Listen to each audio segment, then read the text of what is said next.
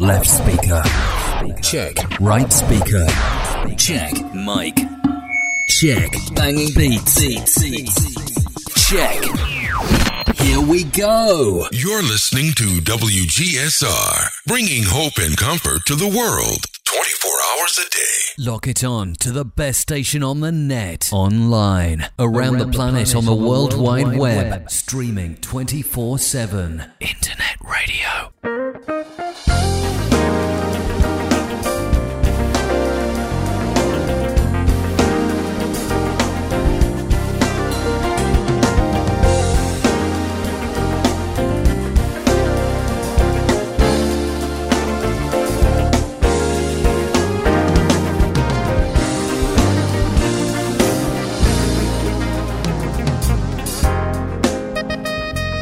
And welcome everyone to God Stories Radio. This is session 112. I'm Fritz. I'm Mike. Oh. That's a real short intro without the ladies. No Tina, no Trish. No Trish. They bailed on us tonight.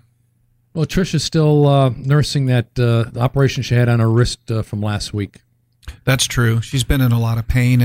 And if I heard her right, I think she said Kay was having some spasms or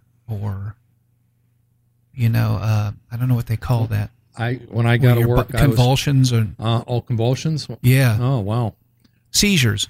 Okay, seizures. Yeah. Right. Well, so that's pretty much almost the same. Yeah. But, you guys, please pray for Trish. She's been really battling. Been under the weather, big time.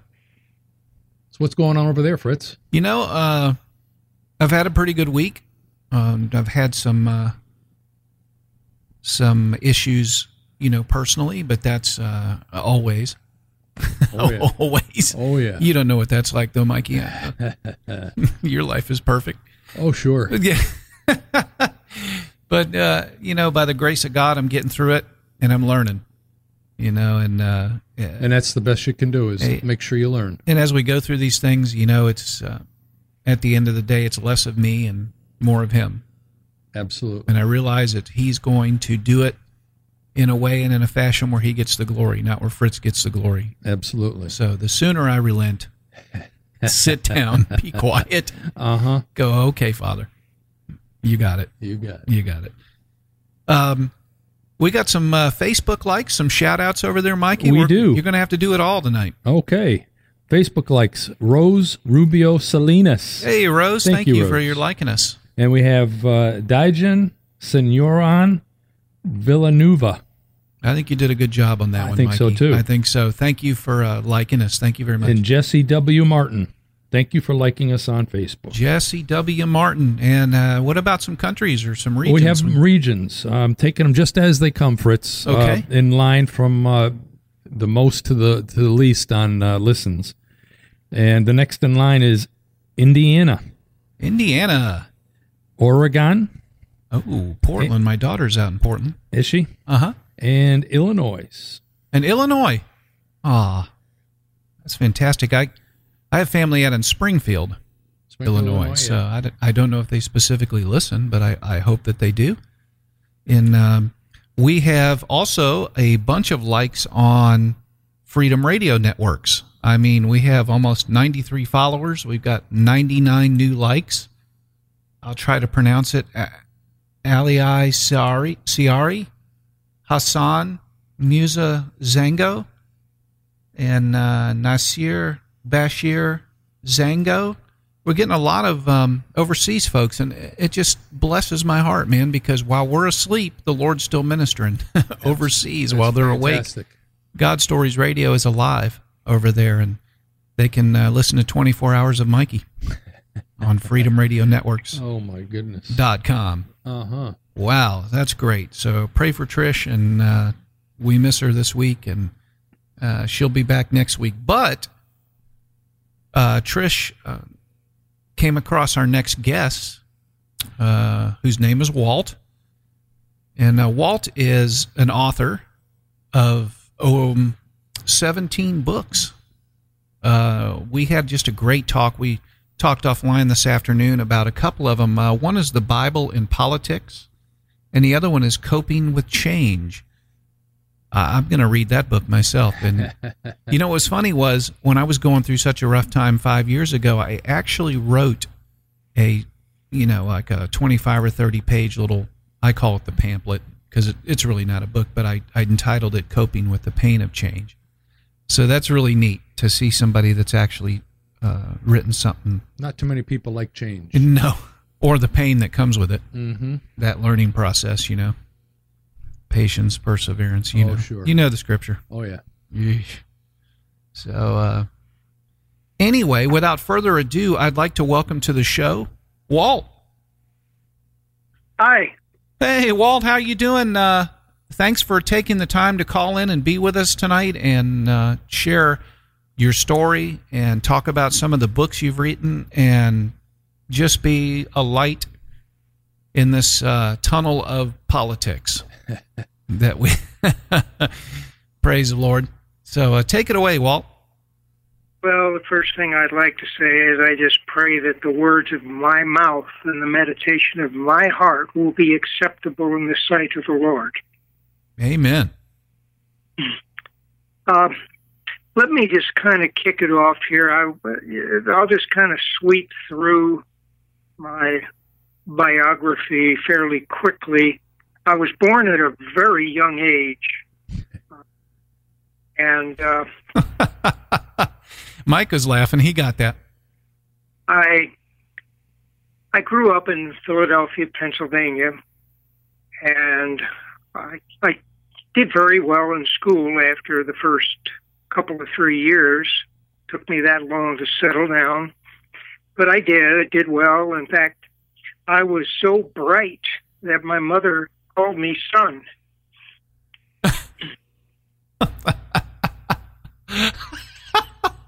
Did you get that, Mike? That went right by you, didn't it? All right. I was actually born, and this is true, I was born on June the 14th. Now, for those of you listening who do not know, June the 14th in the United States is Flag Day. Well, one time I asked my mom, why were all the flags flying? And she said, to celebrate your birthday. Yeah. Well, I found out not too long ago that wasn't true. So I was so disappointed and downhearted, but I got over it. Well, that's good that you got through the struggle, Walt. We're glad that you're doing well. I didn't go out and throw a temper tantrum. I didn't go out and demonstrate in the streets. I didn't burn any cars or smash windows. I learned to cope with that uncomfortable thing fairly easily. I was not what you would consider to be nowadays a snowflake. So anyway, after graduating from high school, I went into the Air Force, and I served 6 years there. Went into the field of electronics, and that was where I became interested in that sort of technology, because fortunately I got, and I say fortunately, let me just predicate that with this. I know now, because I accepted Christ at a very young age, although I didn't necessarily commit myself to him, I did accept him, and there is a difference. When you accept Christ, you are opening the door for his Holy Spirit to come in and change you. Amen. But when you commit yourself to him, that change then takes place and captivates your entire being, and your focus is on the kingdom of God, not the kingdoms of men. Amen. And so, even though I had accepted Christ, I wasn't necessarily living for him. But it's interesting, too, that we may forget that we have accepted Jesus as our Lord, but the Father never forgets, and He will always have His hand upon us, sometimes for correction and discipline, and other times for comfort and to help you to grow and accelerate. Well, that was sort of where I was in the military. I sang in some church choirs and so forth, and I kind of tell people that was an era of my life when I would sow my wild oats on Saturday night and then go to church and pray for an early crop failure.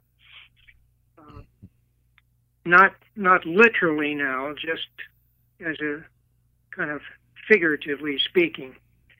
When I got out, I decided I wanted to go to college and further my career.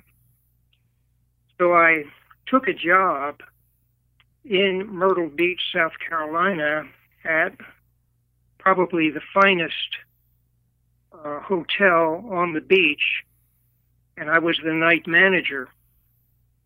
And one of the things I'll never forget is a man gave me a $5 tip. Now, back in 1966, a $5 tip was a big tip. Mm-hmm. Well, I was working 98 hours a week. My intention was to go to school and then work. Well, I quickly did the calculation. There's only 168 hours in a week. If I am working 98, that leaves me 70 hours. And if I'm going to sleep at least 6 hours, now that's 24 out of that, so that leaves me, about 44 hours? And that didn't leave me a whole lot of time. So I said, I think I'd better step this down, and I took a job at another motel as their night manager, and that was 68 hours a week. That's a little better. But I can truthfully say that that decision was made consciously by me for a worldly thought, that is, of my plan of getting down to a reasonable amount of working hours. But I look back now, and I can see God's hand was in that decision, because shortly after I began working there, a group of 4 school teachers from Connecticut came down on their, back then, Easter vacation, and there was one lovely girl who just captivated my attention. And she was just stunning. I mean, she just immediately had my undivided attention. Well, without going, I can tell you exactly, we went on a date, but not before I asked her girlfriend out, because I knew if I asked her, she'd turn me down. So I asked her girlfriend out, took her to dinner, treated her like a queen, and then I could ask the other girl, and she went out and so forth. And anyway, I told her when she left, dropped me a card, never thinking she would, but she did. A week later, I asked if I could come see her because I was leaving Myrtle Beach. It turned out she lived 10 miles from my sister and her husband. For the next number of months, I courted her every weekend. We wound up getting married in June of 1966. And as I often say, people say, well, how did you meet? And I said, well, I picked her up in a motel. And that's true. And the first time I said that with my wife there, I thought I was going to have a busted chin. But the fact remains that that was God, and I have learned since then that he has been in it for the last 50-plus years, because we just celebrated our 50th this past June. Wow, praise the Lord. And yes, amen to that. Well, during our marriage, in fact, when we first got married, she already had her master's degree, and I hadn't even earned my bachelor's, but I started a year before we got married. And a little quip on that, I always wanted to marry a Southern girl, because that's what my heart was laid on. And I wound up marrying a girl from Southern Connecticut. So I guess the Lord's sense of humor is sometimes way beyond mine. Isn't that the truth? But he knew what he was doing. There's no question about that, because her name is Magdalene. And so if anyone knows the story about Mary Magdalene, You bet. Mm-hmm.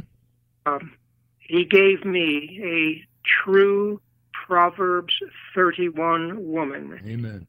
Of her name written by Proverbs 31 in my Bible. And for those of you who do not understand what I'm saying, I would suggest read the last number of verses in Proverbs 31, and you will understand.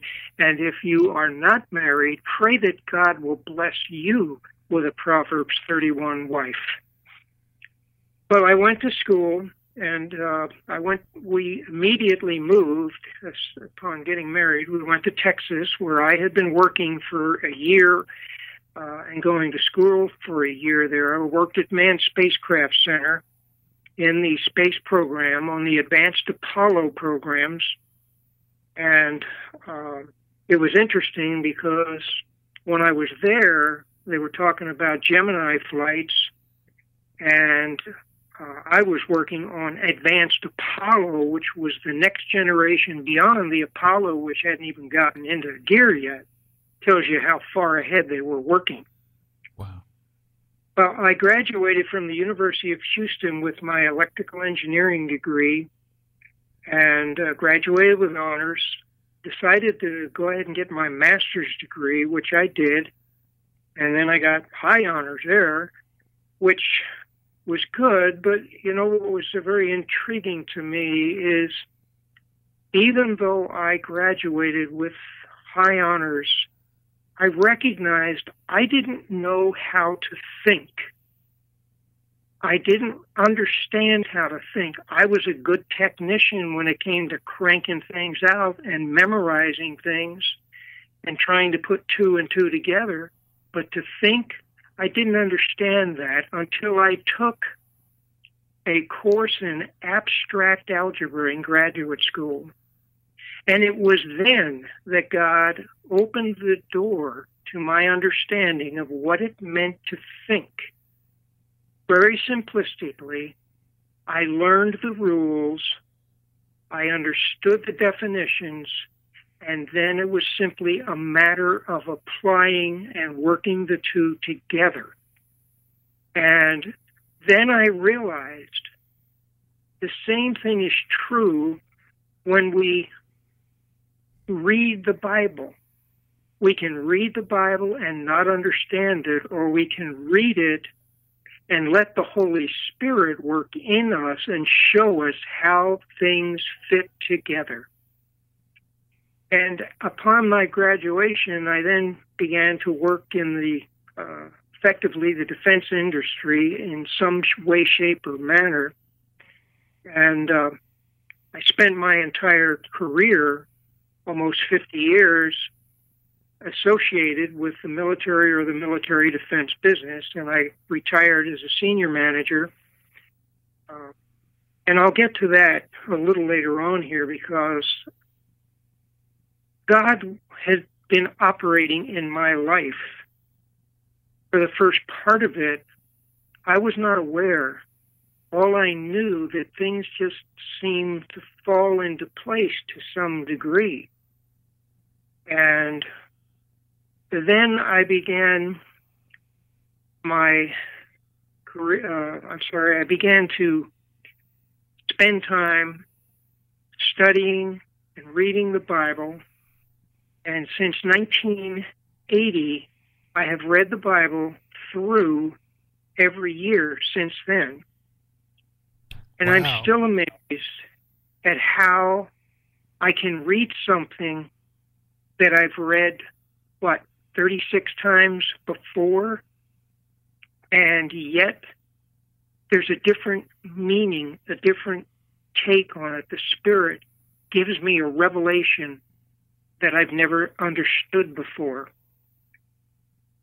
Well, I began journaling about 1980. I'm not sure exactly why, but I started to hear things, so to speak. I prefer to say now, sense. I began to sense things in my spirit, and so I started to write them down. And I look back at a lot of what I wrote in those early years, and I understand it was God. But I was in kindergarten in terms of the Holy Spirit's school of writing, because that is exactly what happened since then. I'm now in advanced graduate school in the Holy Spirit School of Writing, and I suspect that until the day I see him as he is, I will continue to learn and to grow, because the Lord is my teacher. And I began to get more and more involved in my writing. I then began to share it with people, and they appreciated it. And so I continued to write. I published my first book roughly about 1993 or so, self-published, and went on to self-publish about 5 more thereafter. They were received well. However, that wasn't what I was doing full-time, because I was still working. Now I'm going to shift gears here and then try to tie these together. During my working career, I had been what I like to refer to as gainfully unemployed with dignity on 7 different occasions. Now, what I mean by that is that during my period of unemployment, I did things that helped generate some income. And I say with dignity because I belonged to the Lord. And that is where I felt my dignity, and I tried to take my identity in Him. But that was a real deep struggle, because the very first time that I got laid off, very quickly, the story behind it is I went from engineering, because I didn't want to keep doing the same thing over and over and over again. I liked people more than I liked sitting down and designing some electronic circuit. And so I moved into marketing, not realizing that marketing can be very volatile. Well, this was technical marketing. I did a good job, not because of who I was, but because of who Christ is in me. Anybody that ever hired me didn't get just me. They got 3 of us. They got the Lord, they got the Holy Spirit, and they got me.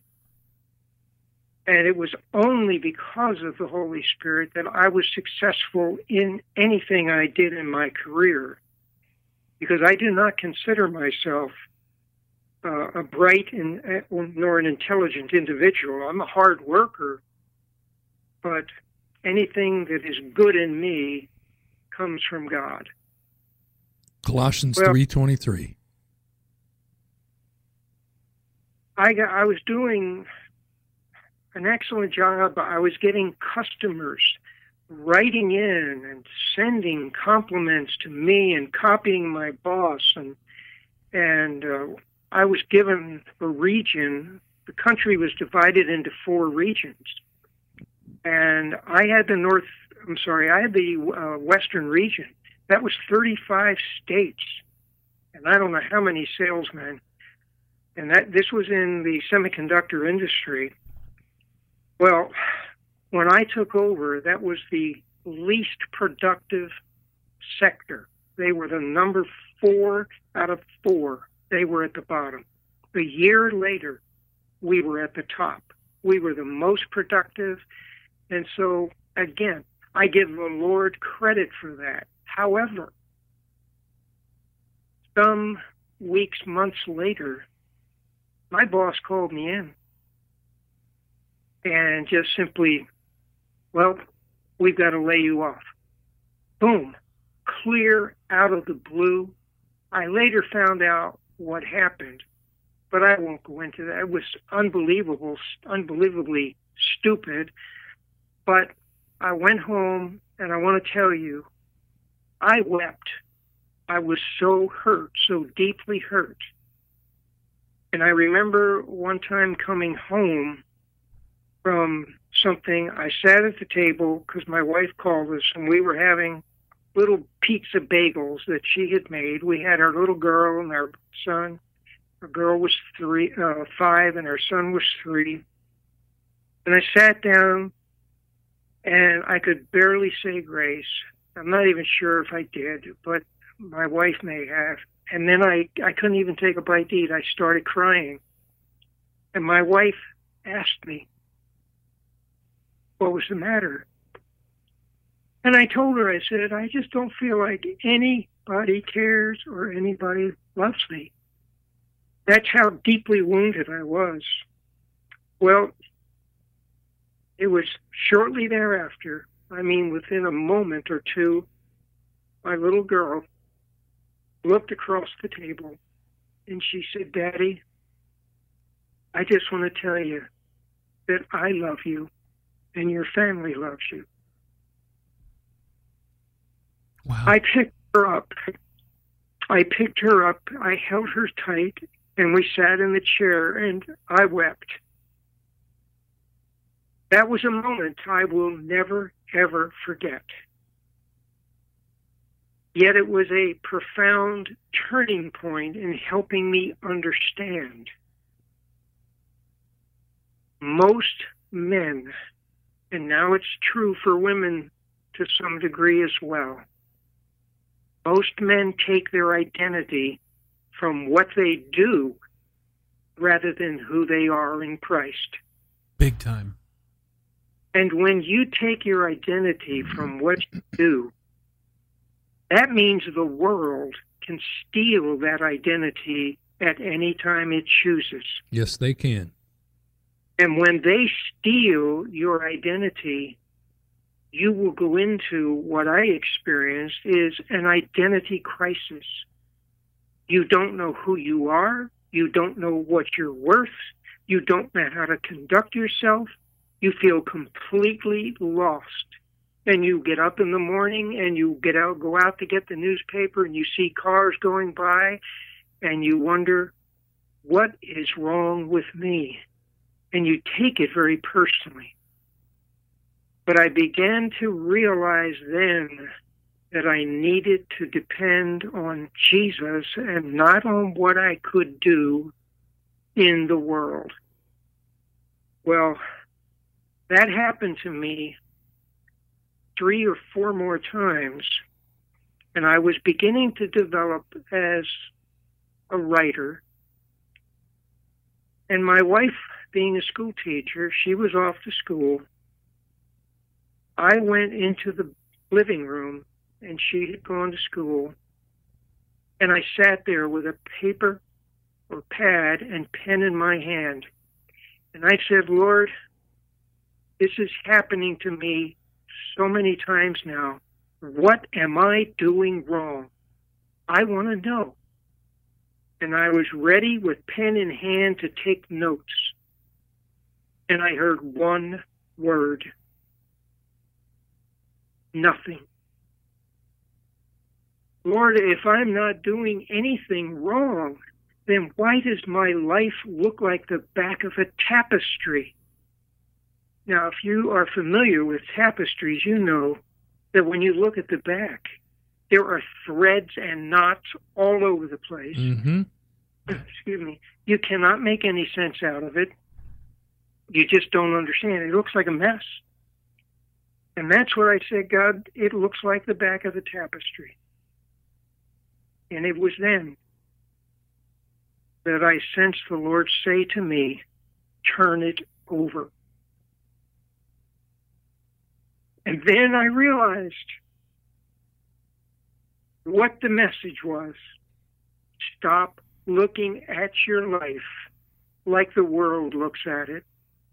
Look at your life through the lens of Scripture, through the eyes of Jesus, through the words of Scripture. And when you do that, you will find your identity in Christ because you are looking through His lens and not the glasses of the world. Well, Amen to that. I'd say that's a baseball bet, wouldn't you, Mikey? Uh-huh. there were a few times thereafter that I got laid off.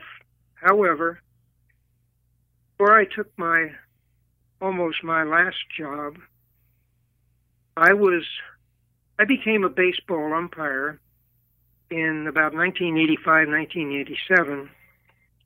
And I never went to school on it, but I can happily say that I ultimately rose to the point where I did AAA Major League spring training games. My proficiency was beyond the belief of many professionals who I worked with when they realized I never went to school. I studied hard, I worked hard, I asked questions, and I began to realize that there's a correlation between being a baseball umpire and living life, and also living as a Christian. You got to learn to take a lot of abuse. You also, as an umpire, you have a lot of authority, and you got to know how and when to use it. And the same thing is true with us as Christians. We have the authority that Jesus gave us, but we have to know when and how to use it in order for it to be effective. I loved baseball. I loved being an umpire. So I generated quite a bit of income while I was doing that. While I was laid off, and by the way, this last period of being laid off was almost 3 years. It was about a month shy of 3 years. And I had been writing a lot of poetry. I was printing it and putting it on beautiful paper, and I was laminating it, framing it, matting it, selling it. So I had some good things going, and I was beginning to enjoy my freedom because now my identity was being centralized where it should be. Then I got a call for a job, and it was a very good job. It was a program director with one of the local companies in town. And so I felt that they were going to make me an offer, and sure as I'm sitting here, they did. And I said, well, Lord, if I take this, here's my fleece I'm going to throw out there. They let me do baseball games when I want to, and I think there was another one that I had on there as far as monetary or compensation. Well, I can't believe it to this day. They said sure to both of them. Well, I took the job, and The company eventually got bought out by an Israeli outfit. Now, I thought that was interesting.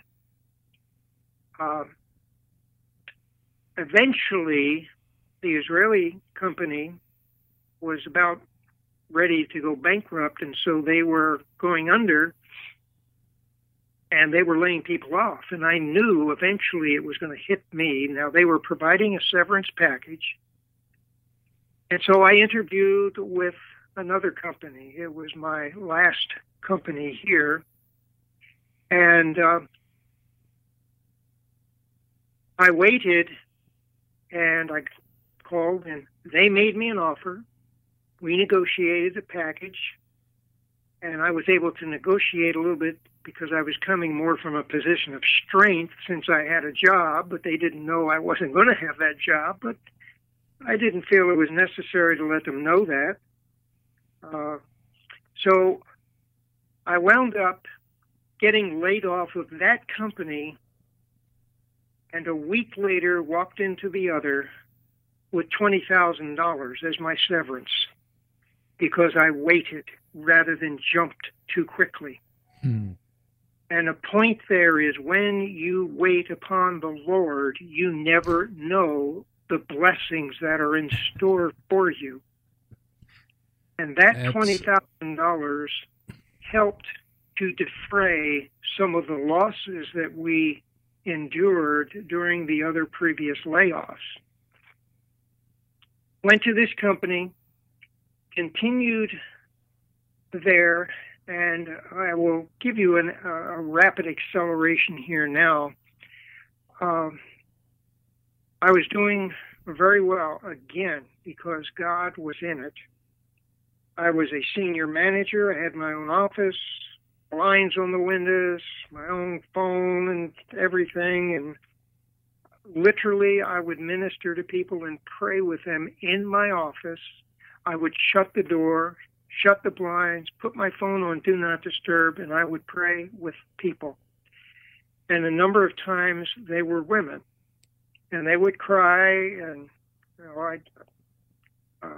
after the prayer, there would be a brief hug, and but I began to realize that boldness for Christ will be something that we all need to do at this point in time because we do not have that much time left.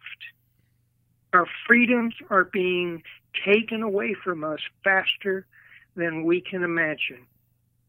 And so I'm not necessarily condoning anybody or even advocating a man praying for a woman in a closed office kind of thing. But I knew that I could pray with those women or the men because God was in it. I knew He was in it. And they sensed it as well, amazingly. And there was a connection in the spirit, and it helped me to become more effective because as a program manager, one of your biggest responsibilities is to develop relationships with people so that you will have a good program team and not one that is pulling against one another. Well, eventually, the company was having some struggles, and they had to reassign me to another department. I really didn't want to go, and I really was kind of, okay, Lord, what are you telling me in this? Do I resign? Do I retire? What do I do? Well, I didn't hear anything. And that kind of gets me into this. One of the most difficult things I've always had in my walk with the Lord is to hear His voice for myself. Especially true when I'm in a tough situation or I'm struggling with a difficult decision. And it seems the tougher the situation, the more difficult the decision, the quieter God seems to be. For some inexplicable reason, I always find it much easier to hear God for someone else. But when it comes to myself, it's like my spiritual receiver gets jammed, scrambled, or somebody turns it off. Because seldom do I get any kind of a direct revelation from God, specifically addressing my situation. I say it's sort of like at times I'm reading by braille. I'm touching and feeling to understand what God is saying. Well, my dad always told me, Walt, that during a test, the teacher is silent. Absolutely. And then when you're praying for something, I also understand when you're praying for something, if you don't hear anything from him, you just keep on going. Exactly. Now we know that in James 1:5, it tells us that if we lack wisdom, all we need to do is ask God, and he'll supply it in abundance. Given that for the next 2.5 months, since I didn't hear from God, I didn't move from where I was. Because I learned that when you are in a shower of blessing, if you walk out from beneath that shower, you inherit the consequences. Whenever you stay in that shower, then you will be blessed for as long as God chooses to bless you. Mm-hmm. But to walk away from it is foolish. So here I was, and I kept praying, and I wasn't hearing anything, so I was ready to push the panic button. And it's pretty obvious God didn't share my sense of urgency, because I went the entire time without even hearing a whisper. Mm-hmm. So I decided to be spiritual and lay down a fleece before God, like Gideon did. So at 4:30 one morning, on my way to work, I always went at 4:30 in the morning, even though I didn't have to start till 7:30, 8 o'clock, because that was my quiet time. So I prayed aloud, and I said, okay, God, I said, you haven't said squat, so and by the way, I'm not sure that's a biblical term, but anyway, I said, here's what I'm going to do. And I unfolded my plan. I said, this is what I'm going to do. And in retrospect, I look back, and I'm pretty sure that God was amused at my attempt to be spiritual. Still, there was no response, no voice from heaven, no bolt of lightning, no burning bush. In fact, I didn't even get a stone tablet via FedEx or UPS saying, thou shalt.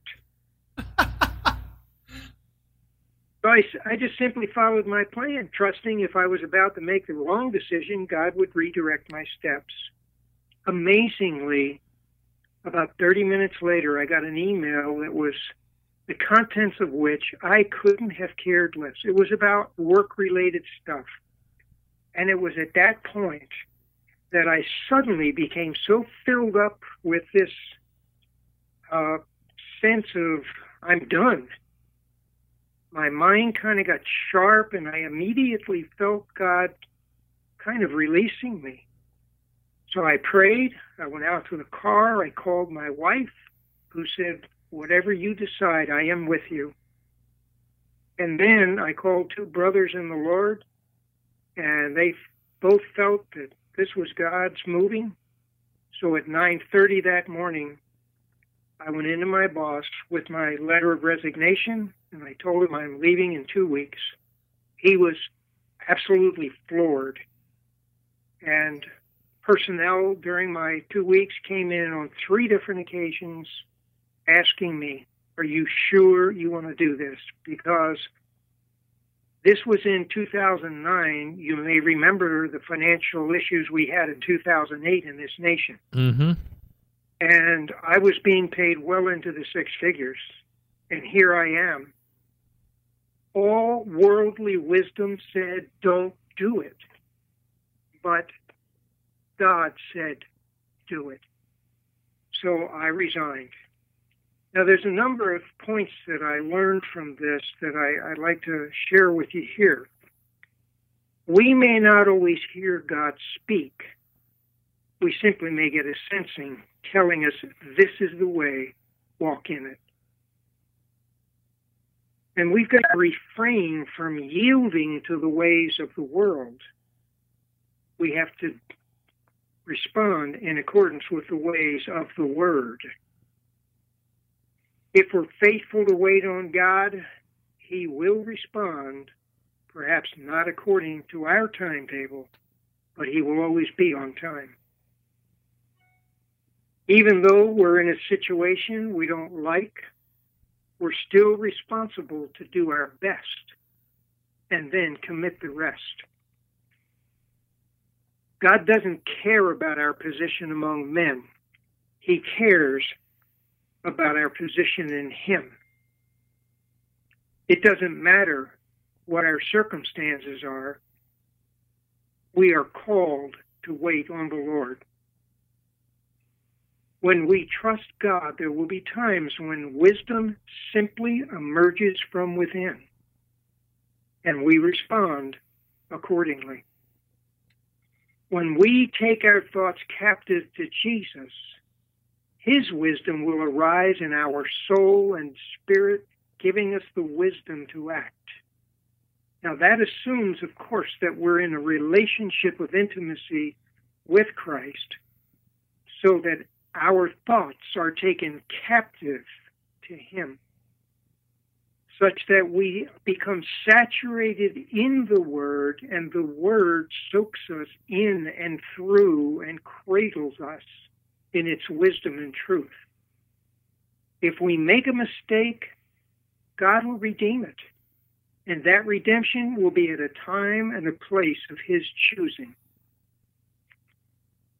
Now, if we go back to 1 Kings 3, when God appeared to Solomon during the night in a dream, He said to him, "Ask for whatever you want me to give you." And then Solomon responded by saying, "So give your servant a discerning heart to govern your people and to distinguish between right and wrong."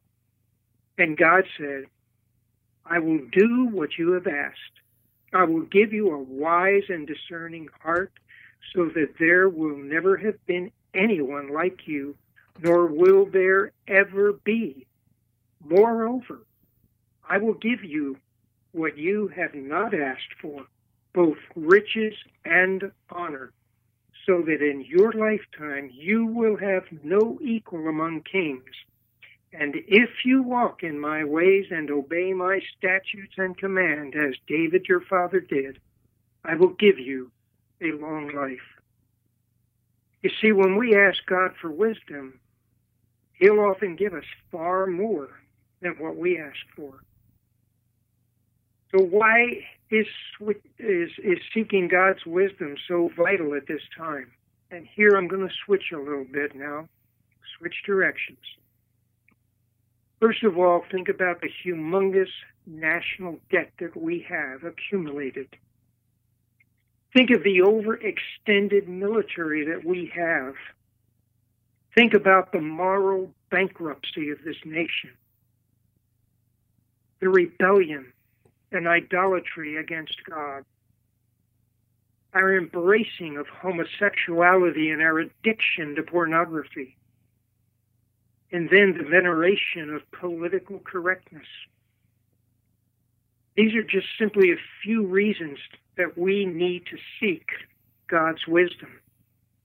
Excuse me, because I contend that the winds of change are about to blow across America with a force that is far stronger than at any time in this nation's history. And whether such change relative to the recent election will be for the good of the nation or not remains to be seen. Regardless, if we are not properly prepared for these changes, we'll be consumed by them rather than elevated. For how we respond to change will determine how change will change our life. Of this we can be certain, that to rely on man's wisdom will prove to be totally inadequate in trying to discern and respond to the times that are ahead. If we fail to ask God for wisdom, we may suddenly realize we've been deceived and fallen victim to the snares of evil and darkness.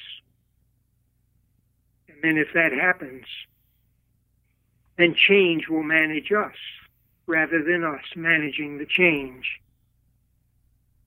So if we're to survive the days ahead, we desperately need God's wisdom. This isn't the reason it is important to develop an intimate relationship with Jesus. Without it, how can you get the wisdom of God? Because the Father and the Son are one, and the Holy Spirit makes the three one entity. So we will never get the Father's wisdom if we don't have a relationship with the Son and allow the Spirit to move in and through us. If we fail to establish such, that's going to invite a tsunami of change that will sooner or later wash over us and completely cover the shoreline of our life. And then we'll be tossed, we'll be turned, we'll be tumbled in the foam of its wrath and fury that brings death and destruction along its pathway.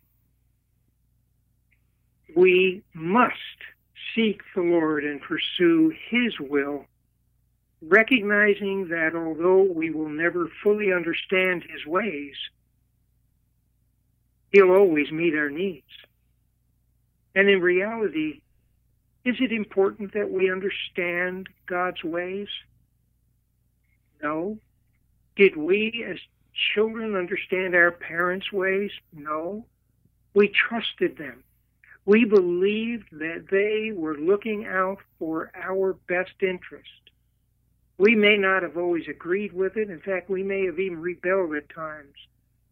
But nonetheless, and if a parent here on earth, if our earthly father can be such, how much more our heavenly Father will be to us. So we serve a God who's faithful even when we're not. We serve a God whose compassion, mercy, and love are boundless. And we serve a God who is ever present in our time of need to deliver us from all evil into the safety and security of His presence. Isaiah wrote, "I am God and there is no other. I am God and there is none like me. I make known the end from the beginning, from ancient times, what is still to come." Now, since God knows the end from the beginning, He also knows the kind of changes we'll encounter right down to the smallest detail. So if we want to make godly decisions, isn't it wise and smart to seek the wisdom of God rather than to depend upon our own insights and ability? Maybe that's why Solomon wrote, "The fear of the Lord is the beginning of wisdom, and knowledge of the Holy One is understanding."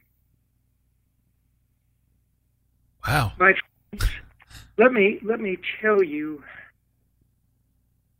America right now is engaged in a fierce spiritual battle for her very soul.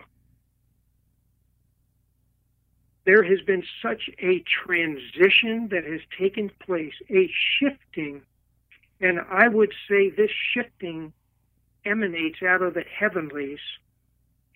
The battle for America's soul began in the heavenlies and is now being enacted out here on earth. And our time, the church's time, is grown shorter and shorter and shorter. And I am fully convinced that the rapture is not only imminent, but it could be even as we're speaking right now. And quite frankly, my brothers, it's a great day for a rapture. Oh, yeah. Any day's a Any great day. day for a rapture. You better believe it. But I watch how things. One of the things that I think the Lord has given me, He's given me the ability to write. And again, because not of any skills that I have, but because of what He has instilled into me. He has poured things into my head. I probably have enough material now to write another dozen books, and I am not kidding.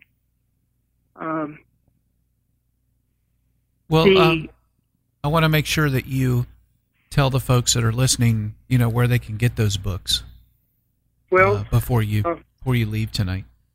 Okay. I feel that what we are seeing in America today is only the beginning. Now, I'm not trying to be political here in terms of endorsing anyone. I'm simply stating some facts. We have seen with the election and the inauguration of Trump a shifting in this nation. We have seen a shifting in the spirit of this nation. And, gentlemen, it is not good if left unattended and if the church fails to assume its proper role and authority in this nation, which is to be the spiritual and moral leader. The church, for too long, has abdicated its role and has held on to its precious tax exemption and not spoken aloud and spoken the truth because of money. She's more interested in nickels and noses than she is in spreading the gospel of Jesus Christ. And I see that as a sad state of affairs, and I firmly am convinced this is one of the reasons why America is in the spiritual pit that she is in right now. And it is going to be the prayers of the righteous that will avail much. And that may not include organized religion. And I say organized religion to mean the churches that are so worried about their tax exemptions. We need to be bold for Christ. We need to stand up for our faith and not worry the consequences. Because if Christ was willing to go to the cross for us, are we not willing to suffer whatever may come to us?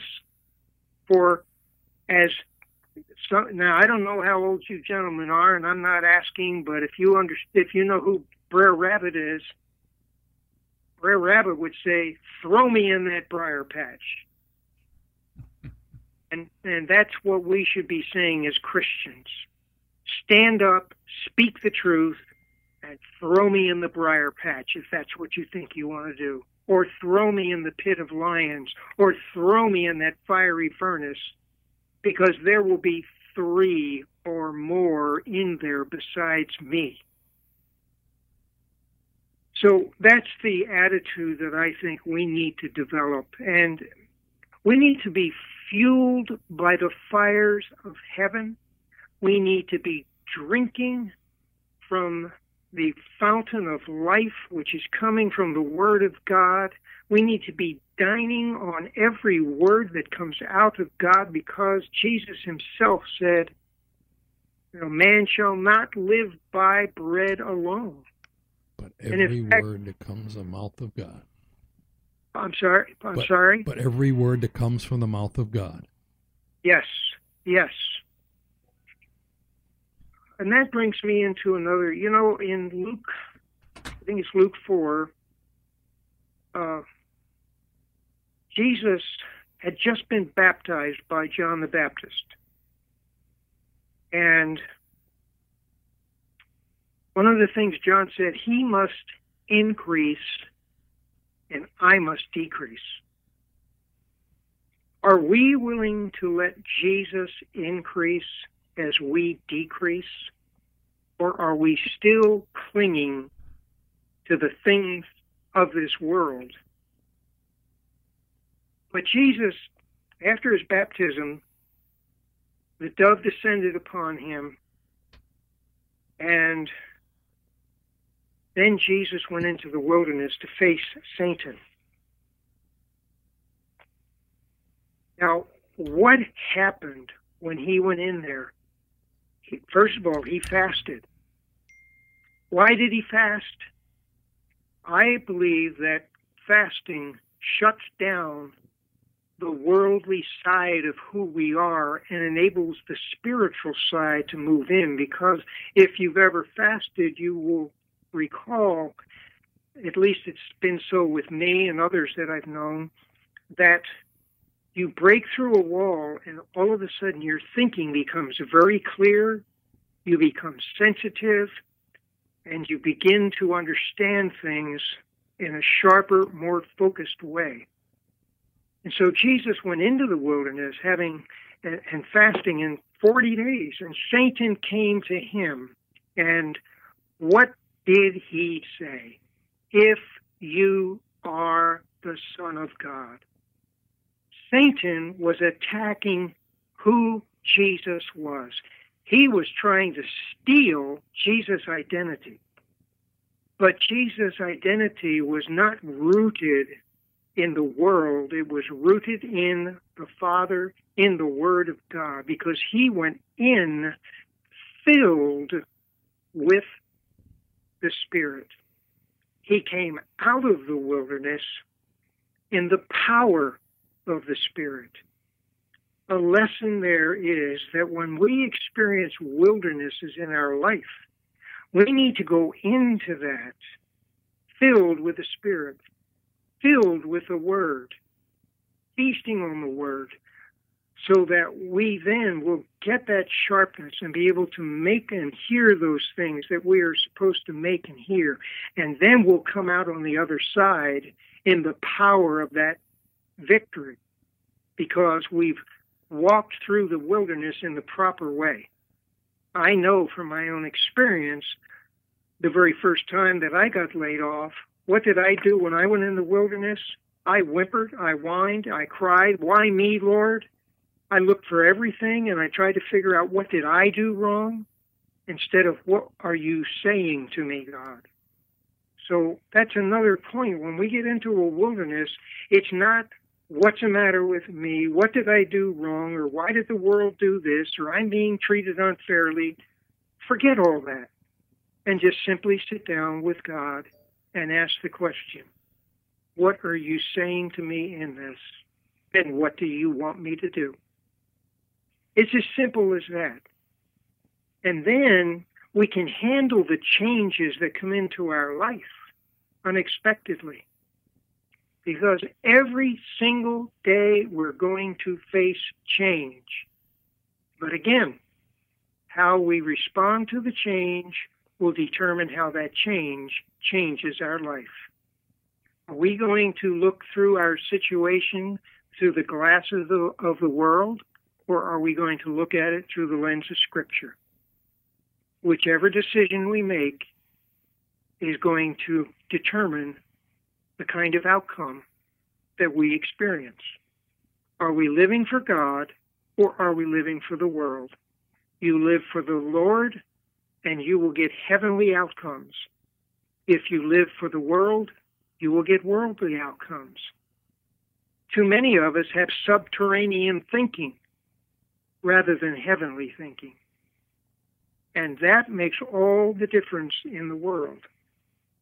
Now, the truth of the matter is, if you were to get my wife on this conversation, she would probably say, why don't you practice what you just said? Because too often I don't respond the way I should. And I guess that's a part of growing in the Spirit. All right. Amen to that. Said a mouthful there, Walt. Absolutely. We was a preach on tonight. I'm telling you what, I feel like I've been to church and back. I love that. That's awesome. Well, before we let you go, Walt, first of all, thank you so very much for your time and for calling in tonight. But we want to, God Stories Radio is home of the shameless plug.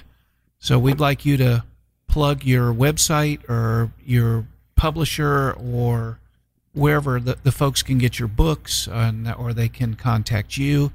Just go for it. Okay. Let me, if I may, the two books that I speak on the most, because I do a lot of speaking. And by the way, I never asked for money because it's not about money, it's about the message. And since God has enabled us to retire and live comfortably, money's not the issue. Amen. We've always felt the same way. That's why we don't, beg for money on God Stories Radio. For the most part, we have funded it, out of our own pockets. But it's getting to the point now we may have to ask for the Lord's blessing, which we should anyway.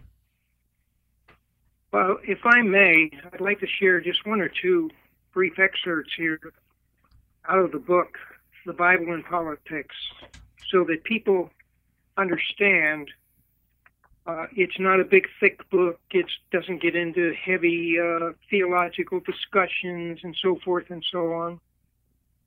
There's 2 points in the book. Number one, it's to try to cause people to stop shaping their faith by their politics and start molding their politics by their faith. To also realize that regardless of what anybody says, everybody says, oh, you don't talk about politics and religion. I say, absolutely, yes, you do. And by the way, tie them together because that's the way they should be spoken about. So what I've done is I've taken a collection of sayings and so forth from famous people in the entertainment, sports, political arena, world arena, and then I write it down. I use a lot of humor in here, and then I write a very brief section, and then I show how it ties into Scripture. One here says a diaper and a politician should be changed regularly, and for the very same reason. Expelling the unwanted, which includes the stench of internal decay. Just as a baby cannot control its bowels or bladder, so Congress is unable to control its urge to spend and pass new legislation. At least for the baby, there's a valid reason, but Congress has no excuse. Somewhere around the early 1900s, legislators began to confuse busyness with actual work performed, and they still do. The Bible says that those who won't work shouldn't eat. Maybe if Congress had to earn their wages, they'd be more responsible and slower to spend hours. And the Scripture, Deuteronomy 13:5, you must purge the evil from among you. Mm-hmm. And one last one here. Ronald Reagan said, the government's like a baby's alimentary canal with a happy appetite at one end and no responsibility at the other. Two things a politician has never learned: when to stop talking and when to stop spending. History confirms the longer Congress is in session, the more they talk and subsequently spend, which generally leads to higher taxes. To solve both the so-called global warming and energy crisis, one solution might be to bottle the gas being expelled from the mouth of every politician. Mm-hmm. Of course, a charcoal filter would be needed. Then you had said something earlier about the church needs to step up and be the spiritual leader of the nation because they have stepped back for so many years, and it is now time for them to realize this and step up. Yes, it absolutely is. I think that one of the biggest issues in the church today is most churches are not speaking from Scripture. They're using books, speeches, recent anecdotal inputs, and so forth. And and to put that scripturally, the congregation's ears are being tickled. Mm-hmm. They are so concerned with building their church. We're more concerned with building monuments to men than we are a monument to God. And as a result, we have churches, not only are they declining in their impact upon our nation's ability to govern rightly, but they're declining in attendance, they're declining in their finances. And I am of the opinion that this is one of God's ways of getting us to realize what's going on. Yeah, if a church isn't gaining and growing, and if they're losing finances and members and so on and so forth, then God isn't in it. That's exactly right. It is exactly right. And, what did Jesus try to go around and double the number of disciples, every month? No. In fact, recall when he talked about his body and his blood and how many turned away from him because it was such a hard lesson, hard teaching, almost grossed them out. And Jesus turned to Peter and says, "What about you?" And Jesus said, "Lord, to whom shall we go? You have the words of eternal life." And until the church realizes that that is the issue, she's going to continue to decline and lose favor among men in this world. And when I say lose favor, I should say lose influence. Because if you recall in our history, especially during the Revolutionary War, you would have a preacher get up there and he would preach a sermon that would knock the socks off of most people today. And as soon as he was done, he would disrobe, pick up his rifle, and he'd go out if there was a battle that was brewing and he had to partake of. You see, at that point in our history, the church was the leadership. That's one thing I will say now. And the current administration, if you gentlemen are not aware of it, but I'm pretty sure you are, there are numerous Christians who are involved in this administration. He keeps picking them daily. Yes. Did you hear what Mike Pompeo said in one of the speeches he gave in a church? He came right out and said about Jesus Christ, the only solution to America's problems is Jesus Christ, our Lord and Savior. And, Mike Pence is a very, very strong Christian. Mm-hmm. And I saw him, in fact, at the end of his inauguration,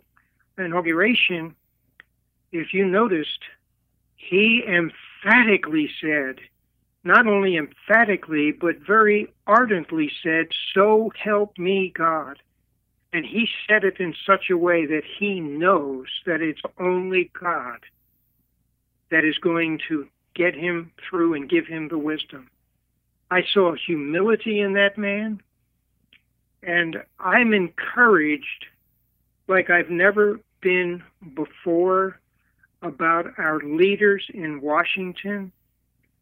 I am fully convinced, and I'm sure you feel the same way, or I would expect that perhaps you would. I am convinced that God intervened in this election. There is absolutely no way, I don't care how you put the measurement stick, what measurement or what rules you apply, Donald Trump should never have won this election. It was a miracle. It was a miracle. And when I was praying afterwards, here's what I sensed God say to me. I gave you, and this was not, he said it, I picked it up to me, but it was in relationship to the church, the praying church. I gave you what you wanted. Now, what are you going to do with it? In other words, it's in the hands of those who went to their knees in prayer about this election. And I've shared that a couple of times now. And that's why I think it is extremely important for the Lord, or for us, to be praying for our leaders in Washington more than we ever have, because we have such militancy, such anger, such violence. It's being funded by demonic, evil people in this world who have a tremendous amount of money.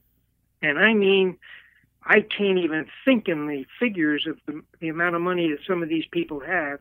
And they're demonic.